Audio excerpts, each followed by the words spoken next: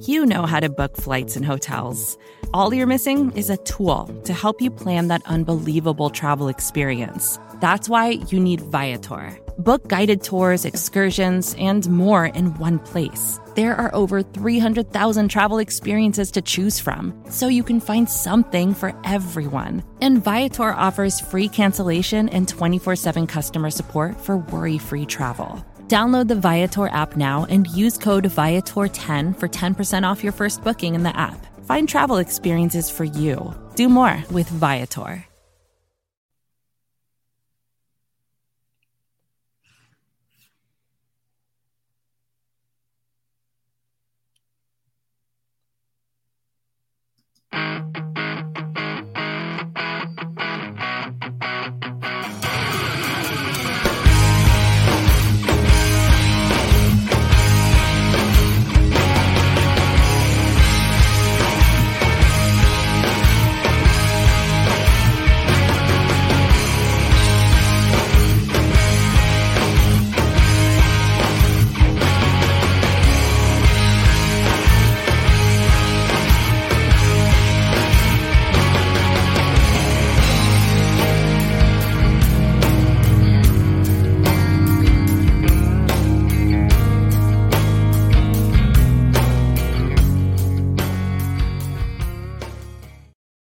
Well, what is going on, everybody? Welcome everybody into the Hump Day Hotline on the Buffalo Rumblings Vidcast Network, brought to you by Picasso's Pizza. Picasso's, we are Buffalo Pizza, shipping local and nationwide. Order yours today at picassospizza.net. All from memory, no read in front of me. Jay Spencer King. My name is Joe Miller. I am one of the hosts of this year's show, Hump Day Hotline. Sitting next to me right there, well, not really. We're actually about as far apart as we can get right now. If you were in LA, it'd be farther, but with me being in New York City, but that over there is Jay Spencer King. Jay Spencer King, how you doing tonight? I'm doing good, man. I got a little nap in, so that helps.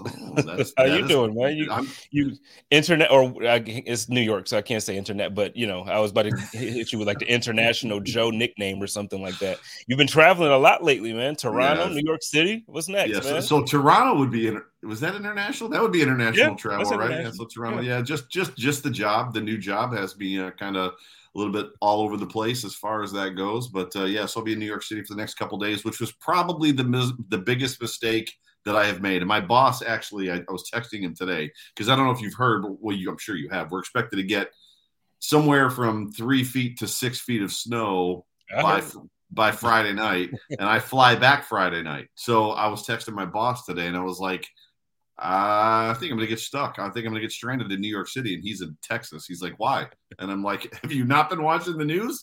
I might be here till Saturday or Sunday. We'll have to see how that whole thing works out. But welcome everybody into the show. So good to have you. Jay Spencer King is going through all the different people. I see Tia Estelle is in the room. My sister Jamie's in the room. My mom is in the room. Pam is in the room. I know Richard Rush. Yeah, she's on time. Richard Rush. Well, it's because we started an hour late. I apologize for that. The reason we started an hour late, for everybody that's tuned in live, we got stuck on the tarmac for like 45 minutes, and then it took an hour to go 9 miles from LaGuardia to my hotel. And I was just like, I'm not sure if I can make it. And then I ended up having some audio issues that we worked out in the meantime. So the 9 o'clock start worked well. But with all that, welcome everybody. It's good to have you guys. It's good to see your face, Jay Spence. It's good to hear your voice. So how first topic of the show? I mean, how are we, now that the dust is kind of settled, how are we feeling after the Bills have dropped 2 in a row? Obviously, I would be lying if I said I'm not disappointed. I know the Vikings are a good team. Obviously, they're 8-1, so you don't get to 8-1 by not being good. Granted, there's some luck, there's some whatever, but they're good. They're a good team, good solid football team. In the second half, there, Kirk Cousins looked as much like a franchise quarterback, in the second half of that game, than you can wish for if you're a Vikings fan. So, I mean, the Vikings did what they had to do. I'm still really, I hurt more from the Jets game. Like I'm stinging from the Jets game. And I don't know if it's because it's a division rival. I don't know if it's because it's the conference placement. I don't know but the Jets game stings. This game still stings because, obviously we had the lead, but I look at it as a few different things. Like Tremaine going out made a difference. And I know, I'm not going to pile on this time. I'm actually going to be nice to everybody, but it's like, you finally get to see in live, like in the game, you can see like, no, Tremaine is a big part of this defense, and what he brings to this defense, it literally just can't be replaced when you're playing against good talent. So we saw that. We absolutely miss Jordan Poyer. We absolutely miss, and I know like he's been out since week 2 now, but we miss Micah Hyde. Can't wait for Trey White to be healthy. So like I'm more so looking at this as like, okay, when is it going to be the turning point? Like, a couple of years ago, it was against my shout out to the Cards. It was against my Cardinals when the Hail Murray pass happened, and then the Bills went on to win every game until they lost in the AFC Championship. Last year, we got smacked in the face by who was it? The Jaguars. And then we ended up we didn't win every game, but we won mostly every game. And so again, like I'm just waiting for the moment where it's like, when are we going to wake up now? Yeah. I don't know if it's, and I'm almost done here, but I mean, like, these are my thoughts. Like, this is everything that I think about when it comes to this moment in these games. Keep going. Like, is Josh, is he in his head? Because it didn't look like an injury. Like, I know everybody going into the game all week, the media, everybody speculated, his injury is going to be horrible. He can't throw the ball. And I even thought, I'm like, well, you know what? If Josh plays, he probably won't be throwing the ball 40 times. He did throw it 40 times, and it wasn't just like, little dink and dunk passes. So it wasn't that. But now, for the first time in his career, Josh has thrown 2 interceptions or had 2 turnovers in 3 consecutive games at least. This game, is it play calling? Like you ask Josh Allen, granted, yes, he's big enough to do a quarterback sneak on the goal line to get a yard. But is it smart to do a quarterback sneak when you're backed up on the goal line? Like, is it play calling? Is it like, there's just so many different things that I think about with this game. And it's just like, I'm trusting the process. That's what we've been kind of preached to, as far as this team over the last 5-6 years. I'm trusting the process, but man, I'm a little nervous. I'm not nervous about the games coming up. Like, I'm not nervous that, like, I think we should and could beat the Browns. I think we could and should beat our Thanksgiving matchup against the Lions. And I think so. I'm not nervous, but it's like, what the heck is going on, man? What is going on? Yeah. It's so I've settled, right? I think your point was perfectly said, that the Jets game hurt worse than this game did. 100%. The Jets game just felt like nothing was working. They just didn't look like a good football team. This game, now that the dust is settled, this game could have easily been 44-27, right? If the turnovers don't happen. We were in scoring position several times. Obviously they went for it on 4th down and didn't kick a field goal. The Bills were in control of this game for almost the entire thing. They didn't have a lead early. So the Bills obviously, got the ball first, went 3 and out, and then the Vikings came right down and scored, and then the Bills immediately answered. And then from there on out, the Bills owned this game. And there's so much to have a conversation around, or that you could have a conversation around, about what literally happened. And I don't know if you caught Joe Marino on WGR 55 this morning. Every Wednesday morning, he's on WGR 55 at 8 o'clock. It's a great segment. They had him on for like 25 minutes. And he began to break down certain things. So the first thing that he broke down was Isaiah McKenzie, who, if everybody wants to, they can go back and listen to your rant last week about Isaiah. And there was two routes in particular, the 2nd down or the 3rd down, and then the 4th down, obviously, where the interception happened when the Bills went for it on 4th and 2. And I'm just going to talk about the 4th down one. When you look at that situation, Isaiah McKenzie, for whatever reason, runs out of bounds. So it's one thing to get shoved out of bounds. And there was a clip on Pat McAfee's show today where like somebody was breaking down the play, and it's like, the defender Patrick Peterson, should shove him out of bounds. So, hey, cornerbacks, if your guys are running along the sideline, shove him out of bounds, and then, like, you're kind of a free player. Well, he didn't. Isaiah McKenzie ran out of bounds, and then he turned around and stood there. And then Patrick Peterson intercepts the ball, and Isaiah McKenzie makes no attempt to come back into the field of play to even tackle him, like to chase him down. 35 yards later, Patrick Peterson is tackled. Well, that one there, that the play before that where McKenzie kind of ran his route wrong, kind of affected that whole entire thing. And if that interception doesn't, so what Joe was saying is it was an easy touchdown to Gabe Davis the play before on third down, but Isaiah ran his route wrong and made some mistakes there, which then caused the fourth down play to happen, where he also again made another mistake. He also got into the tweet that I put out. I think it was either on Monday or Tuesday. I think it was Monday. The final interception that Josh Allen threw. Josh Allen throws that ball, and people are like losing their minds about having a bad decision. And it wasn't a bad decision at all. Neither of those interceptions were necessarily bad decisions. One was a mistake by Ike, and then Josh's pass wasn't great either. And then obviously on the last interception, the game-sealing interception, Josh leads Gabe Davis right to the hole, like to the post. That's a touchdown all day long. He was about 4 to 5 yards short on that throw, and you got to wonder how much his arm, possibly the brace. It looked like you could see like a brace in his white sleeve up at the top of his arm. So it looked like he was braced on his right arm. All that to say this, even if the first interception happens and then Cam Lewis swats that ball away from Justin Jefferson, the fumble doesn't happen. The second interception doesn't happen. And it all comes down to the Buffalo Bills. And Reed Ferguson said this with me on a podcast that I did with him yesterday. The Buffalo Bills have lost 3 games by 8 points. And that's literally what Reed said. And I know we've heard that, but even he said it. We've lost 3 games by 8 points. And when you think about just that and the fact that game, they could have scored 2 more touchdowns if it weren't for a couple silly mistakes, I think this team is fine.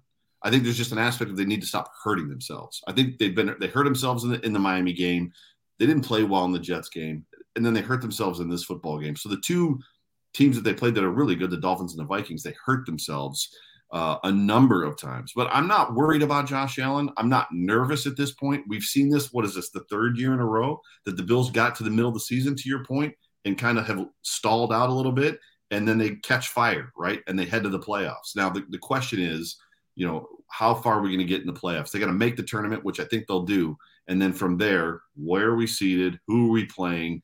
And then how far are we going to get? And I don't know. How do you feel about this? So I'm just thinking about this now. I'm not worried about the Bills on the road. Are you worried about the Bills playing in the playoffs on the road?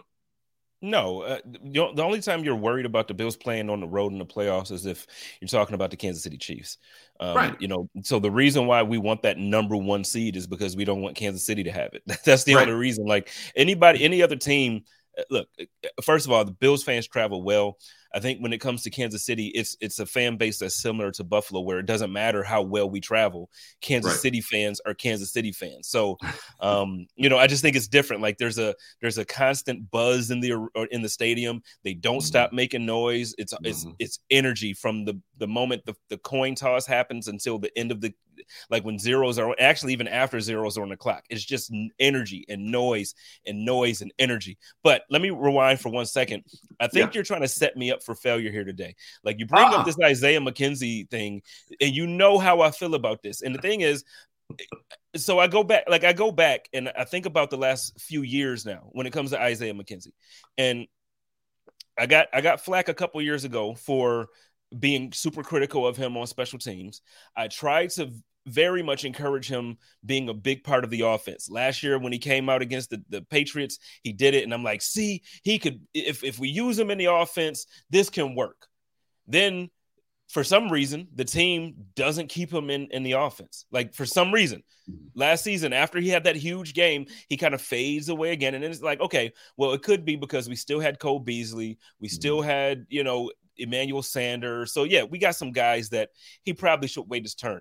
Now these guys are gone. He gets an extension. He gets some money. It's not the candy that he stayed for last year. He actually got some money this year. And we're like, okay, he's going to be you don't give him that money if he's not going to be a big part of the offense. And then he comes out and then it's like game after game, there's mistake after mistake. And it doesn't matter if it's on special teams, if it's on the offense. Yeah, he has a couple touchdowns. He had the one where he told, I guess his sister had the sex reveal of her child. So that was cool. Cool for that, right? We love it. Yep. We love him doing karaoke with Dion. And we love, okay, there's things about Isaiah that we love. But at what point are we just going to be like, look, this guy he's not championship caliber like the rest of the roster.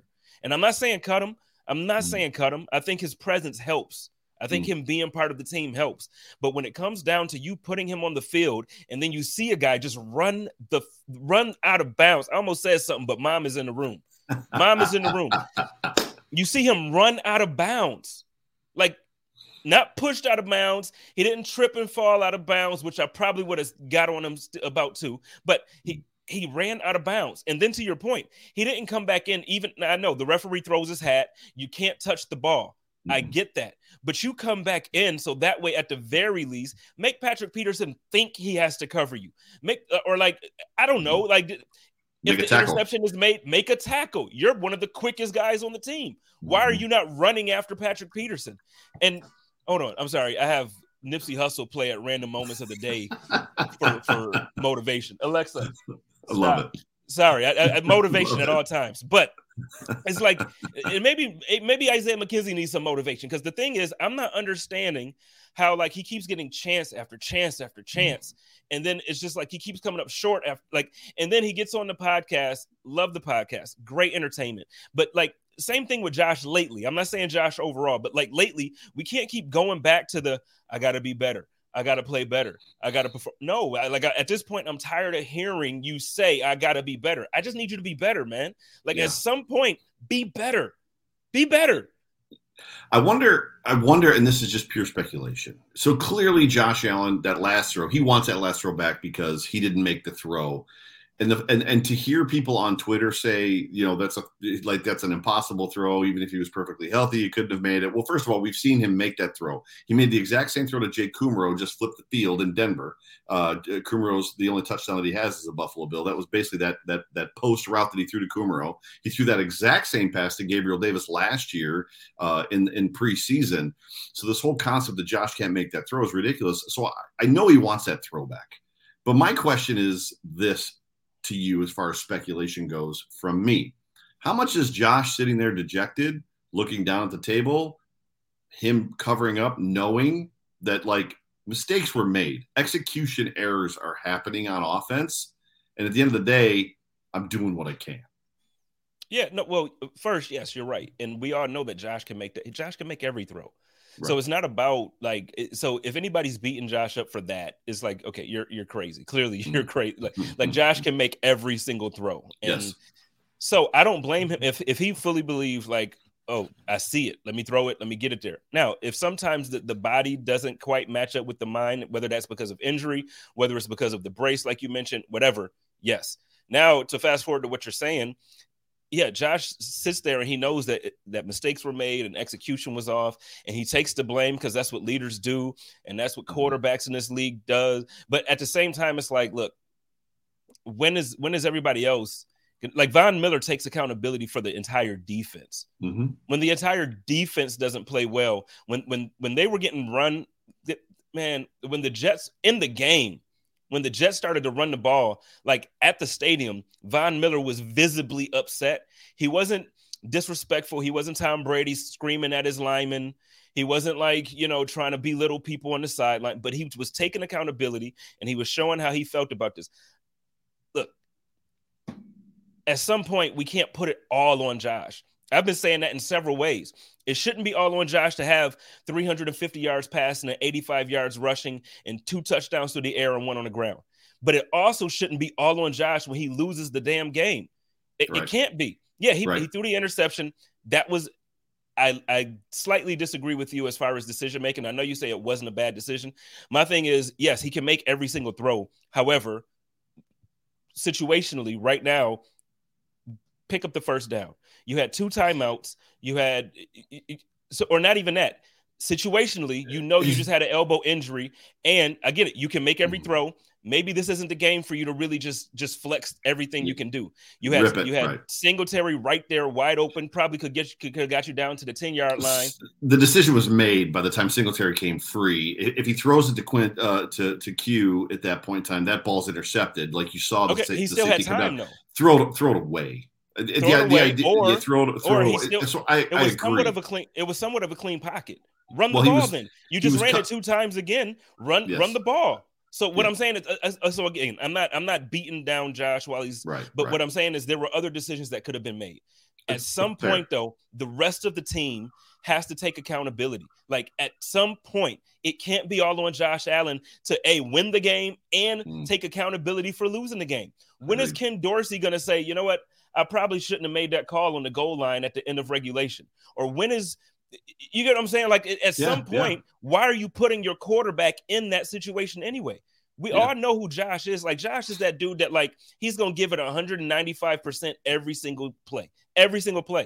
He was trying to get a yard before the ball was in his hands. That's what happened. Make better plays, man. Like call better plays, get more accountability. You know what I mean? Like at some point, and I get it. The team loves it.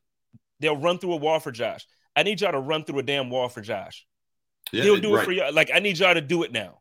Yeah, that's absolutely fair. But I guess to kind of wrap this up, so everything that you said, yes, we're not in disagreement at all. My only point about it wasn't a bad decision means that's a throw he can make, right? That's the point. Yeah, absolutely.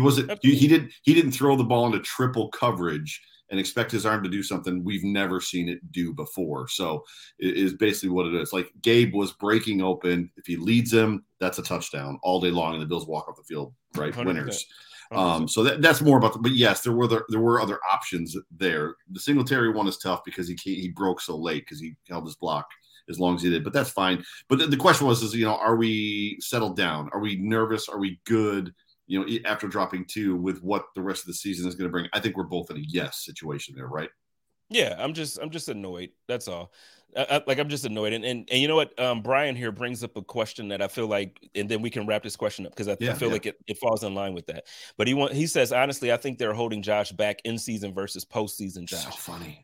It's funny. I've heard that a ton. I've heard the reverse. I've heard the reverse that Dable was holding him back and that he needs held back. And I almost believe that. Go ahead. Say your point. I want to hear it. Well, so to me, what I'm seeing is, okay, in comparison to like the last 4 or 5 games, in comparison to the first half of the season to this point of what we've had. So the first 4 or 5 games, you saw an offense that was basically replacing the run game with short passes. And then they mixed in the big plays with those short passes. Now we've somewhat developed a run game with Devin Singletary doing some things. But why have we now taken away? I'm not saying don't run the ball. Continue to run the ball. However, why did we take away the short passing? Because now I feel like they're either not putting things on film and I think I hate to even say it that way because it's like, no, if that was working and then you get guys, you get the defense to come up, you get the safeties to step up a little bit closer because they know you're going to throw it to Diggs in a 6-yard slant, or they know you're going to do this. Now everybody's expecting them to throw it 40 yards down the field to Gabe Davis down the sideline, or everybody's expecting him to hold the ball and scramble and try to throw it for 15 to 20 yards as opposed to like, when are we going to get back to moving the ball methodically down the field and then take our shots when it's there, as opposed to making Josh create magic out of nothing. Yeah. So I don't know if maybe I said it wrong. I don't know if they're holding him back. I think they're holding the offense back. Like Josh himself is letting it rip. He's 100 miles and gunning. But the offense just seems like, okay, all right, we found that Devin Singletary can run pretty good here and he can do this. So let's kind of take this away. I think it all needs to be together. Like scare teams with the run and with that short passing game and the intermediate and scare them. You have the quarterback to do it. Yeah, it's. I don't even have an answer. I feel like when I don't remember where I heard it. I heard somebody report that they felt like Dable was holding Allen back, and I think we would all feel that. I think we all kind of agree with that there were times that Dable, it felt like, was limiting Josh. I don't feel for one second that Dorsey's limiting Josh. I feel like Dorsey is almost kind of letting him go out there and do what he wants to do, or if that makes any sense. But the play calls, to your point, are different. And the way that they're being called, and as much as like we were heralding Dorsey early in the season for being in the flow, for understanding situational awareness and understanding like where we were in games, and like he was calling great second halves, it just seems to have evaporated. It's just kind of poof, gone up in smoke. And the question is what do they have to do to kind of find that rhythm?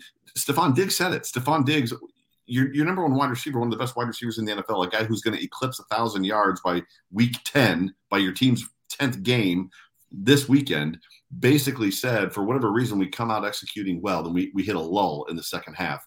He goes, we get out of the group. We've got to find a way to not get out of the group. And that's literally what's happening. And he's not confused, but he's recognizing it. So it's happening. The question is what? And Mimi Fiend is in the chat, and her dad on Monday was very pointed about the fact that they're doing dumb things in the second half, like running draw plays. We're not a draw team. Why are they running draw plays when you don't have to? What you're doing, to your point, was working. Just keep doing that. Like it's not like they stopped it, so you had to go away from it and try a draw play. You just stopped doing it. It's like shades of Dick Duran. Remember Dick Duran? The Dick Duran offense era for 4 years was that play worked. Tear it out of the book. We'll save it for later.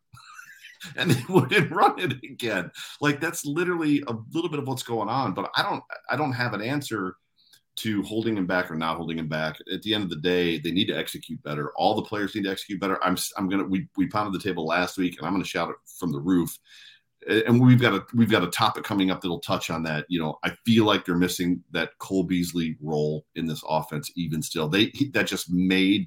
We were talking about it in 2020, bro. You and me. I think we may have been talking about it. Didn't he get here in 19? We were talking about how he kind of was the run game. We didn't have a run game, but he was kind of the guy that was pushing that offense forward and kind of pseudo running the ball. It just, I think we don't have the safety blanket that he was. So right. Like he was the run game, but then he also was he was that third and 7 or that 3rd and 8 automatic first down every single time. Every single time. So I'm with you. Pam brought up one about the field goal there, and I tweeted out during the game: do you take the points there, or do you try to score? And obviously it was split because half of the fan base plays Madden, and half the other half the fan base loves the game of football, and so some people feel like field goal, you take the points. Others feel like, no, you be aggressive and go for it. Pam says, I'm sorry, that no field goal call was incredibly stupid. Did anyone not learn from the Ravens coach when they played us? We did the same thing. What were your thoughts on that? And then we really can move on. I just wonder. No, we don't have to hit any of the topics. We're having a great conversation. So I'm all in on what we're talking about. I mean, I'm ready to go because I want to talk about the next one. But yes, we could sit here for a minute. So to answer the question, to me, it's situational. It's situational football. When that happened, we had a 10-point lead. I believe it was either the end of the third quarter or the beginning of the fourth. The offense had not been playing necessarily as well as they were the first half. You go up by 13 there, and I get the whole concept because I'm the possession guy. We're up by 1 possession. That's how I basically chart when I'm watching games. We're up by 2 possessions. Anybody can ask McKenna, what does your dad say? He says we're up by 3 possessions. He doesn't say 17 points. He doesn't say 18 points. He doesn't say 14 if it's he says we're up by 2 possessions because that's what it takes. It's a basketball term, right? You get that. So for me, as much as getting to 13 is still only 2 possessions, it affects the way the Vikings have to manage the game at that point. It's no longer just a field goal and a touchdown. Now we have to have 2 touchdowns. And it also changes what you need at the end of the game. Now, instead of going down the field and the Bills needing a field goal to tie, they kick a field goal, they win. So to me, it's more complex. And I'm going to sit here and I'm going to tell you, because I'm also the guy, when that offense is humming, I want to see my team at 4th and 2 go for it inside the 25 or 30-yard line every time. Like when the offense is working, do it. Like put your foot on their throats and just crush them. But if it's just, I could go either way, I guess is what I'm saying. In that moment, I wanted the field goal. Well, I feel you, because the thing is, and that, I guess that was going to be my point. It's like, you're right. When they're working and when they're clicking, go for it every single time. Guess what?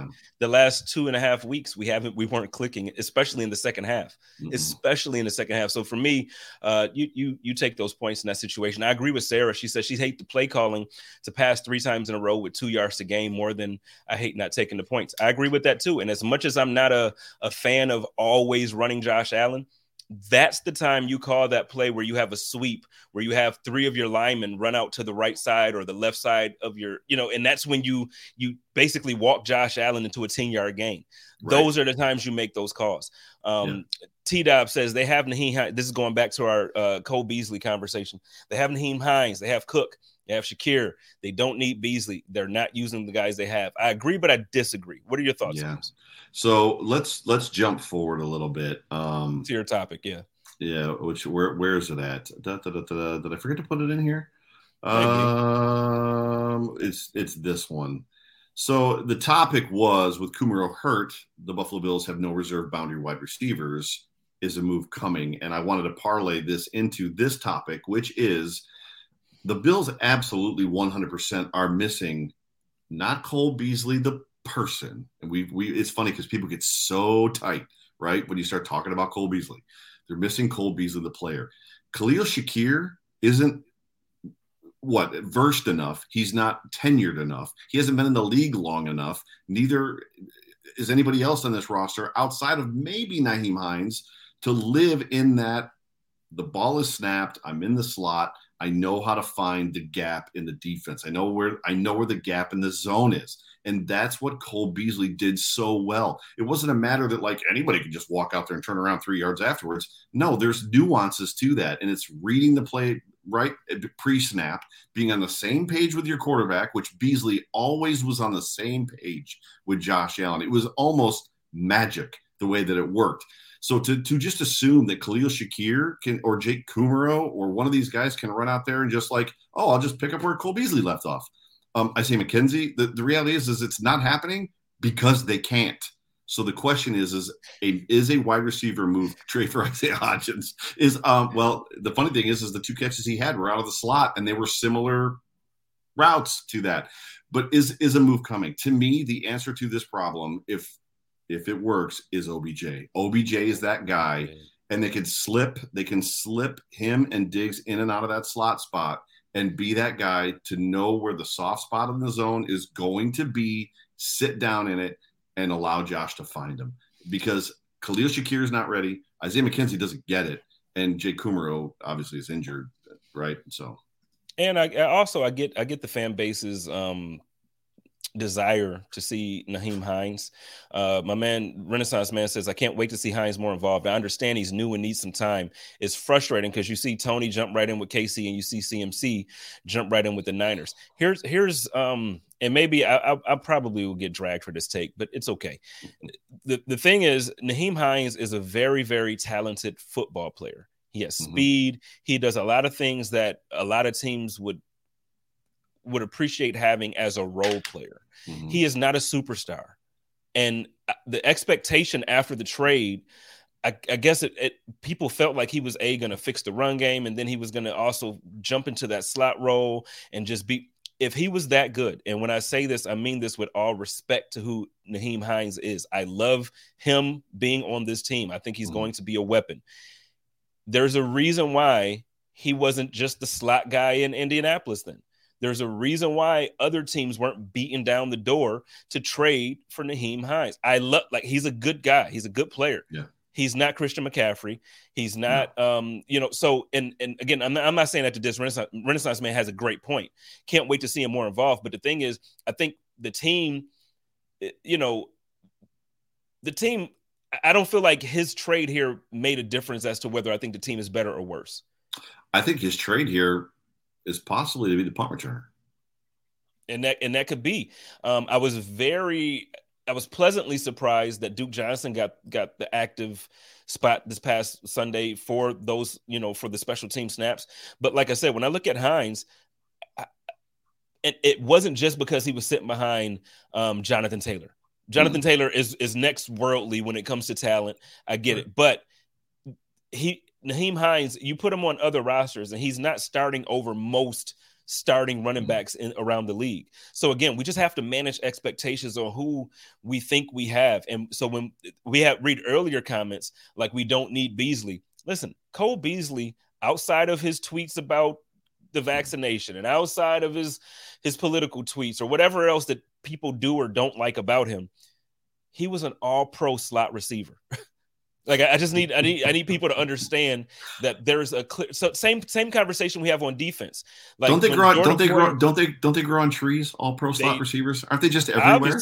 Obviously they do, because it's like but it's the same conversation we have on defense. When Jordan Poyer is out and when Micah Hyde is out, we have these expectations for instance, we want to crucify Cam Lewis. I can't. It was his first ever start at safety ever. Like his first ever start at safety. And he went against probably the number 1 or number 2 receiver in the league.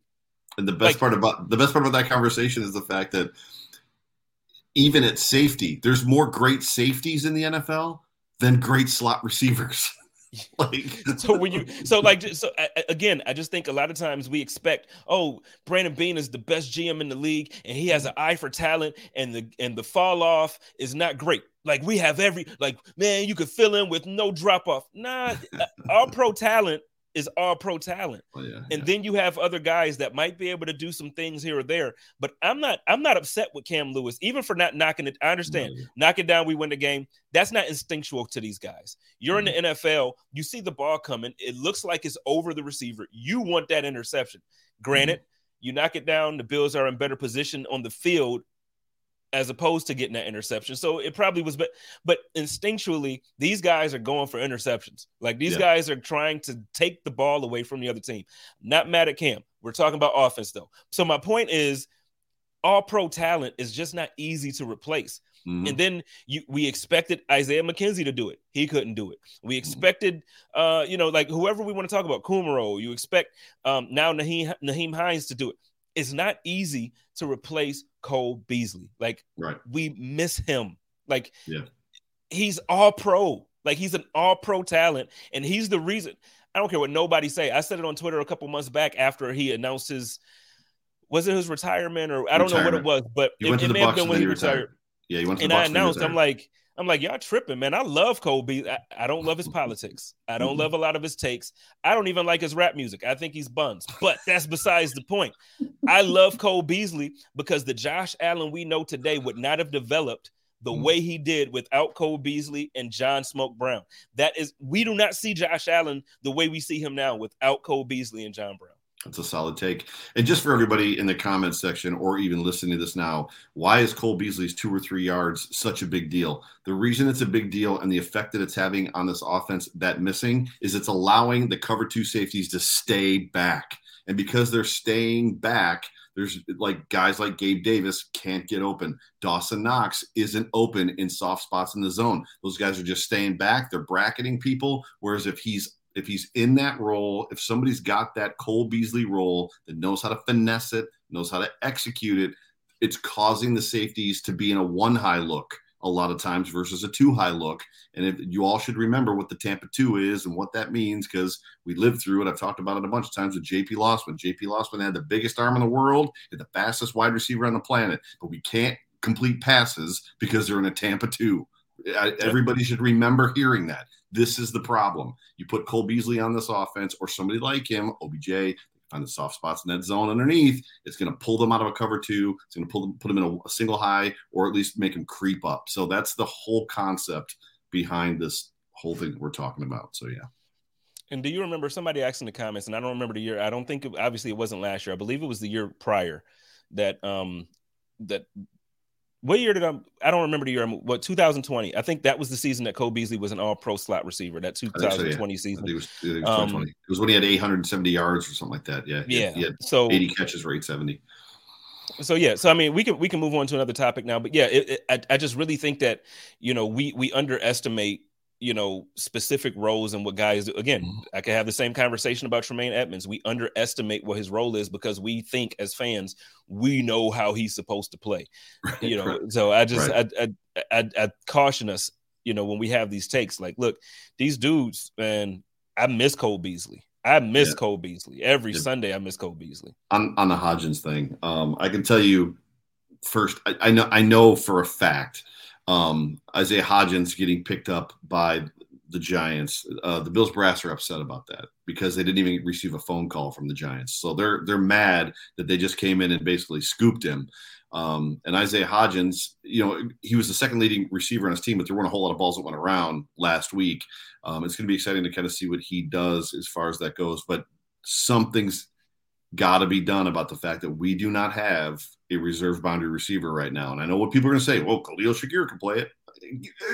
Can he? He's a rookie. So with all due respect, though, real quick, who cares if the Bills are – and, I'm a Bills fan. Who cares if they're mad that the Giants picked up Hodgins? You cut him. Who cares? That's your fault.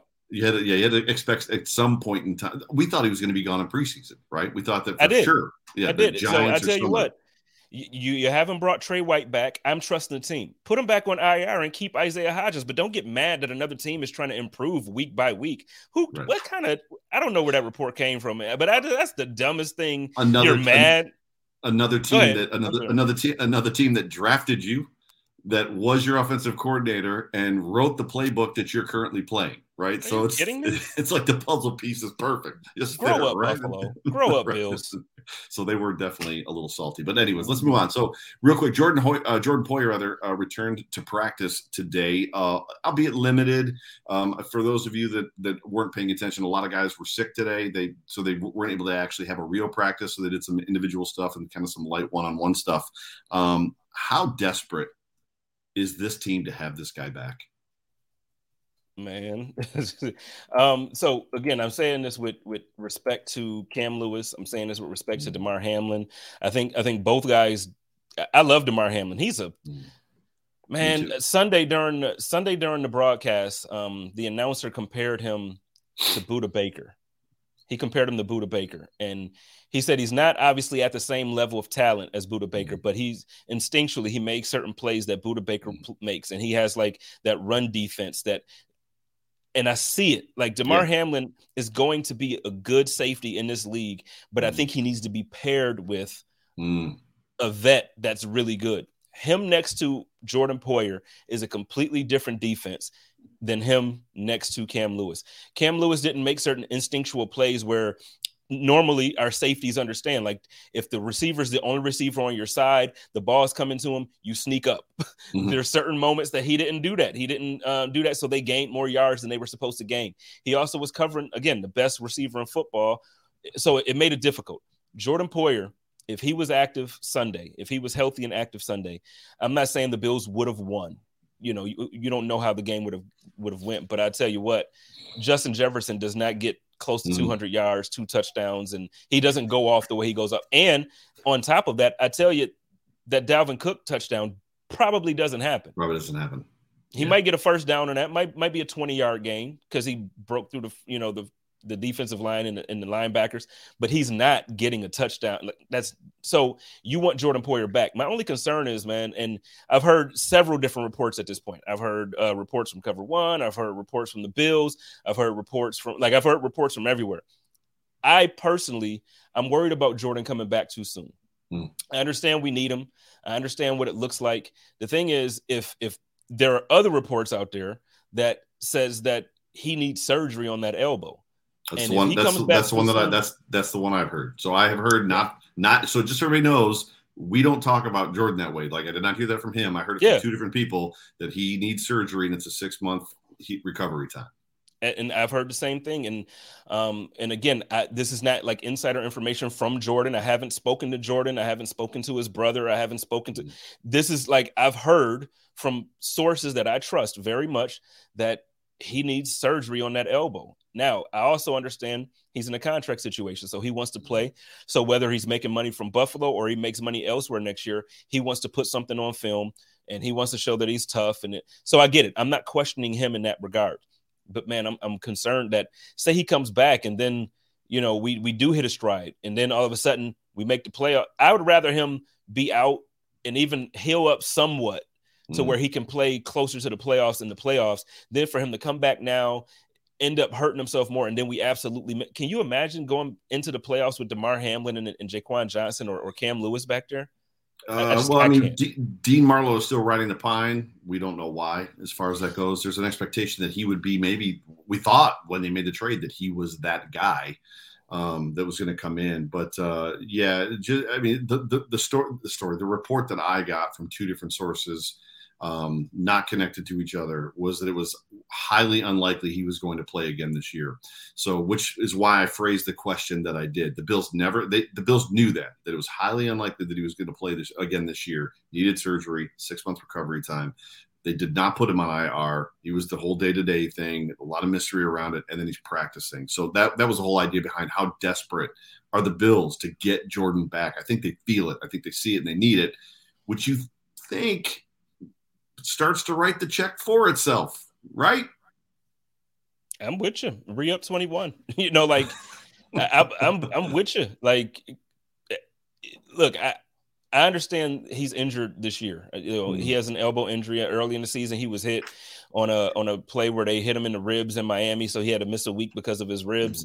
So I get that, but over the course of his career, Jordan hasn't been injured. These aren't normal injuries. Like, these aren't wear and tear injuries where it's like, oh, that guy's getting old. These are not old man injuries. These are injuries from like specific crazy plays that happen that typically don't happen. If I'm the Buffalo Bills, I see what my defense looks like without Micah Hyde and Jordan Poyer. I see that. So I make those guys both part of my defense for the next 2 years, and I draft for the next 2 years, second, third round, or wherever you find that type of talent that you think you can train up for a year and a half or 2 years to replace them. Yeah, but right now you don't have those guys on your roster. You might have Hamlin. Hamlin might be one of those guys, but you don't have two guys right now. And us switching around Cam Lewis to do it, or then maybe when Trey comes back, they can switch around. What's the other cornerback we signed? Well, no. Benford has played. Yeah. Xavier so, Rhodes. I mean, I know some cornerbacks, they transition to safety to extend their careers. Maybe we do that with Rhodes, or maybe you mentioned Benford. He has some experience there in college, but it's a different level. So I don't know. I don't know, man. I don't know. Daryl says Tremaine too. He affects those passing lanes. I'm a ride for my man Tremaine every time. You talked about it. I didn't even bring it up at the top of the show. So I was at the game, and I remember the play that he got hurt on, and I remember having a little feeling of, oh no, that defense was not the same the rest of the game without Tremaine Edmunds. It was not. If you don't believe me, go back and watch it again. If you've got it recorded, great. If not, if you need a log on for NFL Plus, get a log on. The game changed when Tremaine left the game. Absolutely 100% changed. And I need the fan base to start loving my guy the way he's supposed to be loved. Like, I know, me, there's Cover One, there's a couple other like content groups and content creators that make sure they back him up. But when it comes to the fan base, man, like I don't understand the hate. Like, this dude is quiet. You don't ever hear about him in the media. You don't ever hear about him with off-field issues. You don't ever hear about him. There's nothing negative that the team has to say about him. The players have nothing to say about him. He's respected around the league. And all he does is come in here and play his ass off. He plays hard every single week. And now, in game, you got to see first half to second half a completely different Buffalo Bills defense when he was out. Yeah. Completely different. Start showing my dude some love. So let's move on to this week. We've only got about 15 minutes left in the show. The weather clearly looks to be a factor Sunday. 29 degrees and windy. Post snowstorm. They're saying there might be some snow flurries around, but if we get 4 to 5 feet, it'll already be gone. Like the snow will have already happened. So, and quote unquote removed at that point in time. And the comment that I put in here was Nick Chubb coming in hot. I don't have a great deal of concern in the sense of this Buffalo Bills team can't stop Nick Chubb. I absolutely believe they can. They've stopped Derrick Henry. They stopped Lamar Jackson. They've stopped other running backs. We had the same concern last year. What's up, Big Jerry O? They stopped guys last year after having trouble early in the season. Like there's the Jonathan Taylor thing, and then they started playing a little more 4-3 when they were playing a bigger, better running back. So I'm not super concerned about it, but I'm concerned about it, right? And the concern I have is, does Tremaine play? Does Jordan play, right? Who's playing at safety? Who's playing at corner? Are they going nickel 4-2 the whole game? Dude, I'm telling you right now, bro, if they go into this game and it's 35-mile-an-hour winds, which means Jacoby Brissett can't throw the football, and it's 29 degrees and they're in a nickel 4-2, a passing defense, I might turn the game off. I hear you. Can I take a quick pause, though? Like, isn't it something how the elements is everything that Bills fans want? But this is the game that I see the most tickets for sale on Twitter than any other game all season. What happened? This is the elements. Y'all love the elements, and this is home field advantage. Why are you selling your tickets, Bills Mafia? Huh? Okay, I'm sorry, but yeah, no, you're right. You don't want to see Nick Chubb and Kareem Hunt go off and downhill. Especially when Tremaine might not play, especially if Jordan. I know he practiced in a limited capacity today, but if Jordan doesn't play and Tremaine doesn't play, and this is not the game. Like, go ahead, my bad. It's just no. No. I just want to tag into what you said. We know that Jordan played today or practiced today in a limited capacity. The reports were he seemed unbothered by the elbow. He wasn't tackling anybody. in practice today. He was catching some footballs and running around. Right? Oh, I'm in pain. No, you're not in pain swinging at the air. Like, what are you doing? He's catching 4-yard passes from he's not. When he's beating Nick Chubb 3 yards beyond the line of scrimmage, let's have a conversation about how his elbow feels. But anyway, sorry, I didn't mean to cut you off, but it's just like ridiculous. But. No, you're right. But ladies and gentlemen, do your thing from your hump that like on Hump Day for us. Hump Day. I didn't say it at the top, so I had to say it real quick right there. Mike. But man, it's I don't know. It's so I had Gab Gowdy on last night on the Code of Conduct, and she talked a lot about like how really the offense isn't the problem in Cleveland. Like, and I've thought this all year long. I thought Jacoby Brissett has done a decent job filling in for Deshaun Watson, who's now in the building, who's now practicing and all that. But I feel like no, he's not a.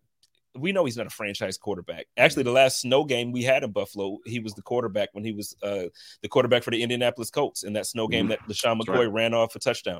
But I just I think he's more than enough if that defense did their job. It's the classic formula of we do enough to score. We have a good wide receiver, 2 good running backs, a great tight end. We can score, we can put up points, but the defense just continually allows other teams to do it. But then here's my question too. Like, so you're asking about the win, and you're saying about Jacoby Brissett not being able to throw it. I know we drafted Josh because he has the arm to play through these elements. But last year against the Patriots, it didn't quite work like that when we had those strong wins. Well, it didn't.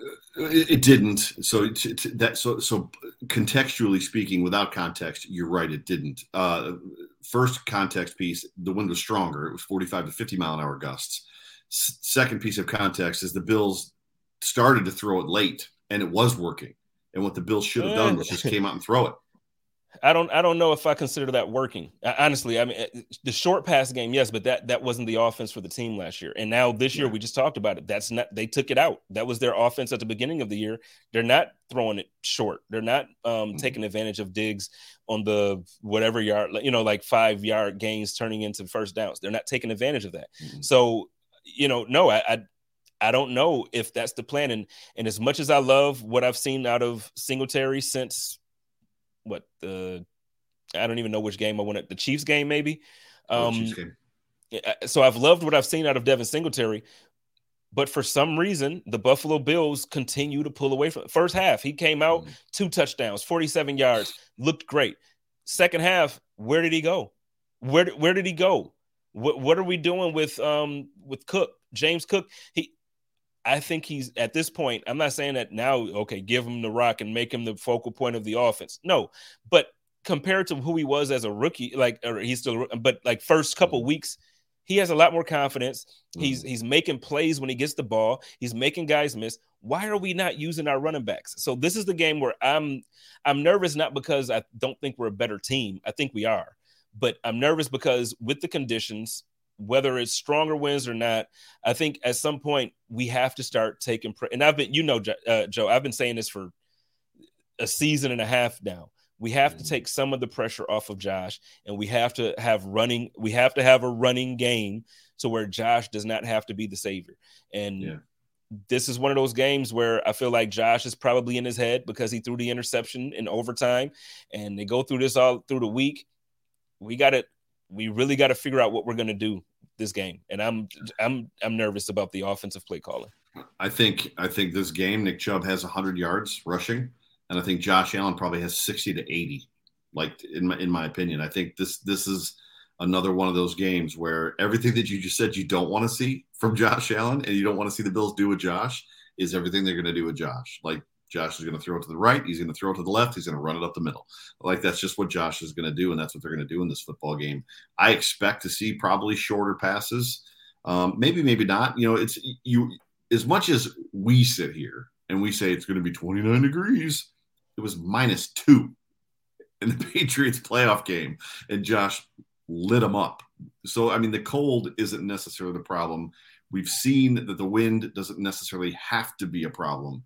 But I just expect, and as soon as I say that, I'm going to be wrong. He's going to throw for 380, 4 touchdowns. You know what I mean? Like, you know what? But those are the games that I would much rather be wrong about. Like when I'm like, oh, Josh is going to come and stink it up. And then he comes out and he looks like an MVP. I am gladly, please bash me on Twitter, find me on, like, leave comments on the pods, come in here on YouTube, like, kill me for that. I would much rather be wrong about Josh Allen having a great game than for me to be nervous like this and they come in and stink it up. But one thing is for sure, Jacoby Brissett is not throwing for 300 yards in this football game. He's probably not throwing for 200. They're going to run, if it's 29 degrees and windy, they're going to run Nick Chubb and Kareem Hunt downhill right at the Buffalo Bills the whole freaking football game. Maybe some RPOs, maybe some quick, bubble screens to the wide receivers and some screen passes to the backs, but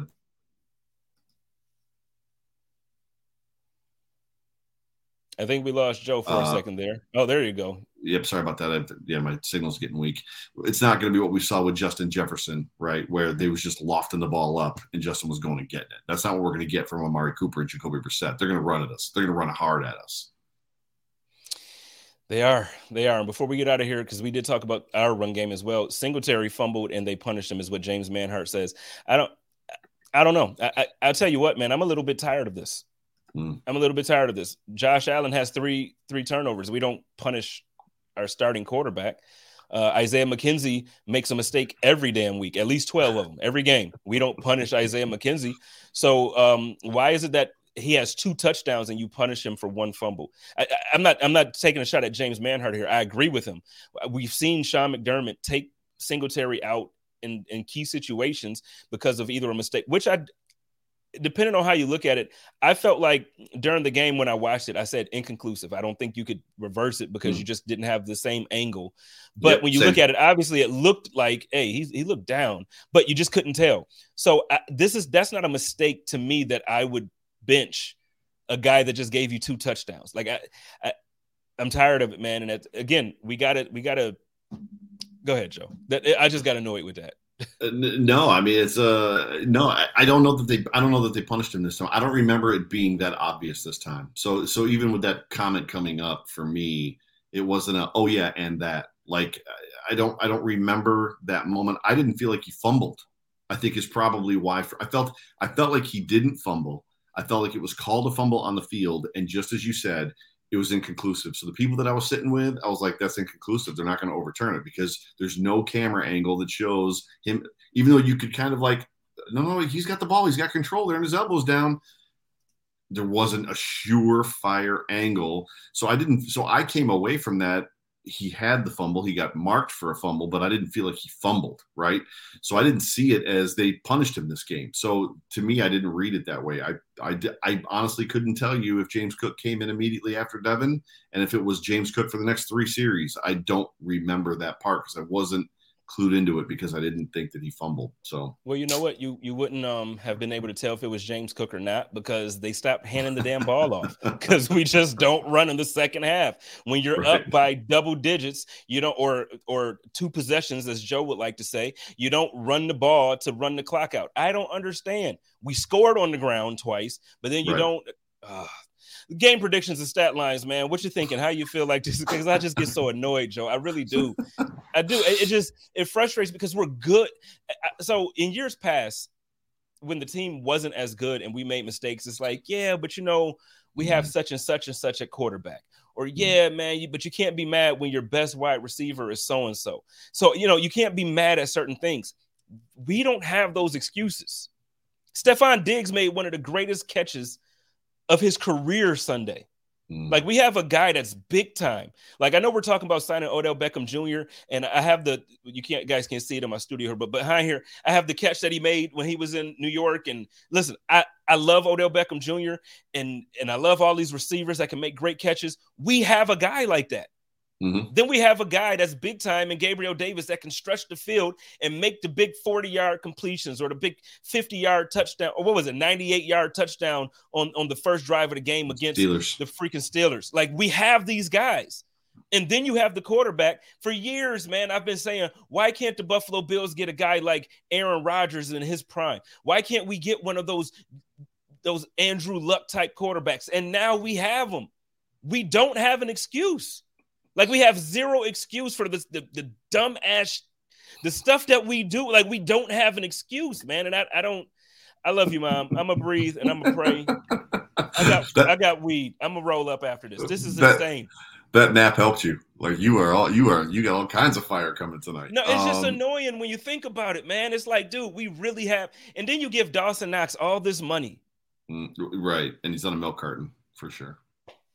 Missing in action, like just missing, man. Yeah, for sure. So as far as this game goes, game predictions, stat lines, and stuff like that. So those of you that are in the comments section, we're going to be jumping out of here soon in the next couple of minutes. So if you've got them, now is the time to throw them in the comment section. So it's a stat line, and then for Josh Allen, and then just a score prediction. For me, I'm going to start with the betting lines, because I've been really into that because of you. It's your fault. I've been on Tally Site. Now I've got a betting line. I've got a betting line segment on my Wake Up Wednesday program that I do every week now on Wednesday mornings. So the spread is 8.5. That seems like a lot for this football game. It seems like a lot for this game. Go ahead.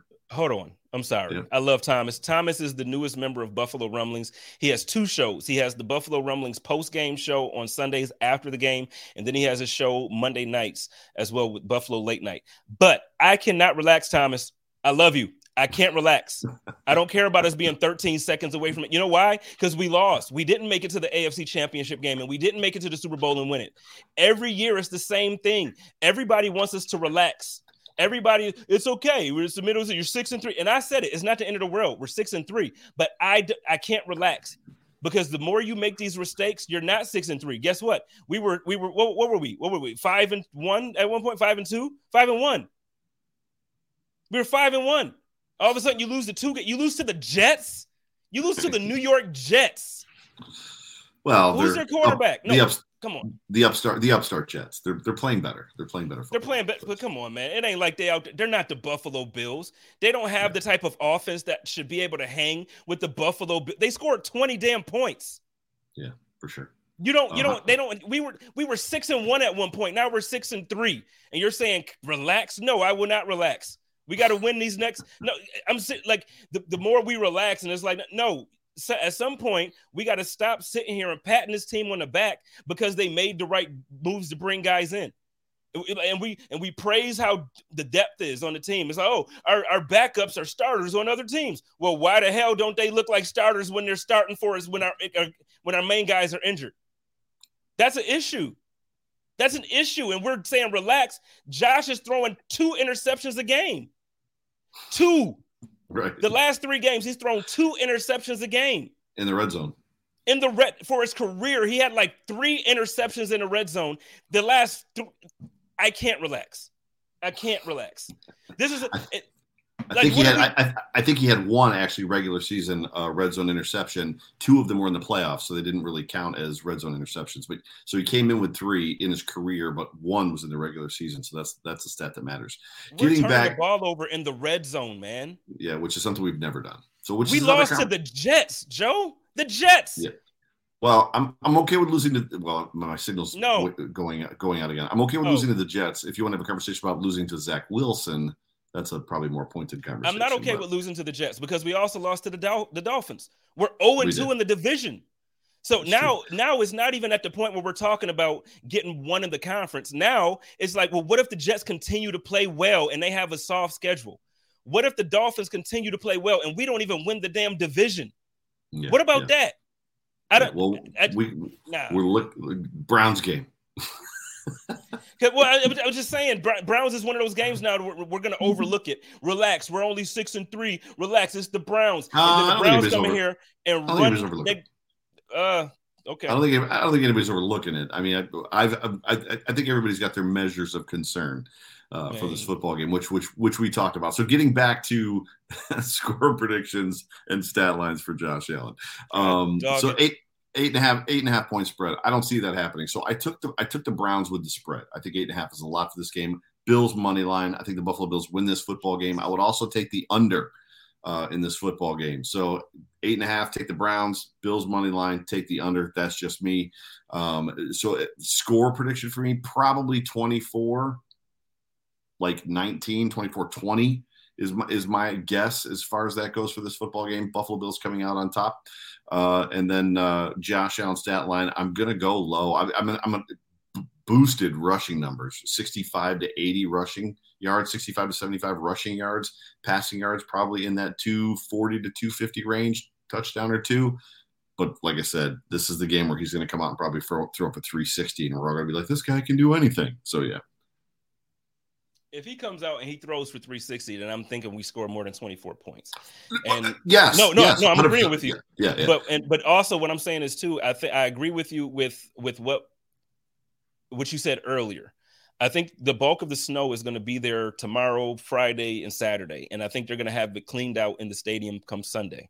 So even if it's windy, I don't see it being one of those messy games where it's just like snow and you can't see the lines on the field and you can't. Right. It's not going to be that. So I don't think the game is going to be as ugly weather-wise as everybody is trying to predict.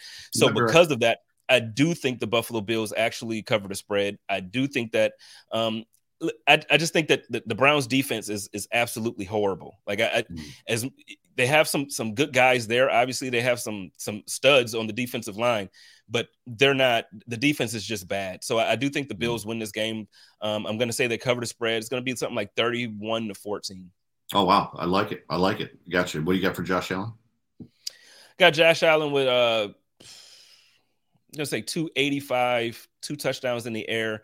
I'm going to say Motor has a touchdown on the ground, and I'm going to say that one of those reception TDs is actually going to go to Knox. Love it. That's pretty much our show. Do you want to take us out? Yeah, I apologize to everybody listening. I really don't apologize because I'm passionate about this team and I love it. Well, no, because the fact is, for years, and because I still see comments coming in saying like, "Hey, relax. 15 years ago, we were praying for this." Yeah, we were praying for this, but now that it's here, I don't want to take it. I don't want to take advantage of it. I don't want to take it for granted. I want this team to make it happen. In the 90s, there were 4 Super Bowls that we didn't win. 4. I don't want to hear from Dolphins fans anymore. I don't want to hear from Jets fans anymore. I don't want to hear from Patriots fans anymore. It's the Patriots are in play. If the playoffs started, okay, let's get out of here.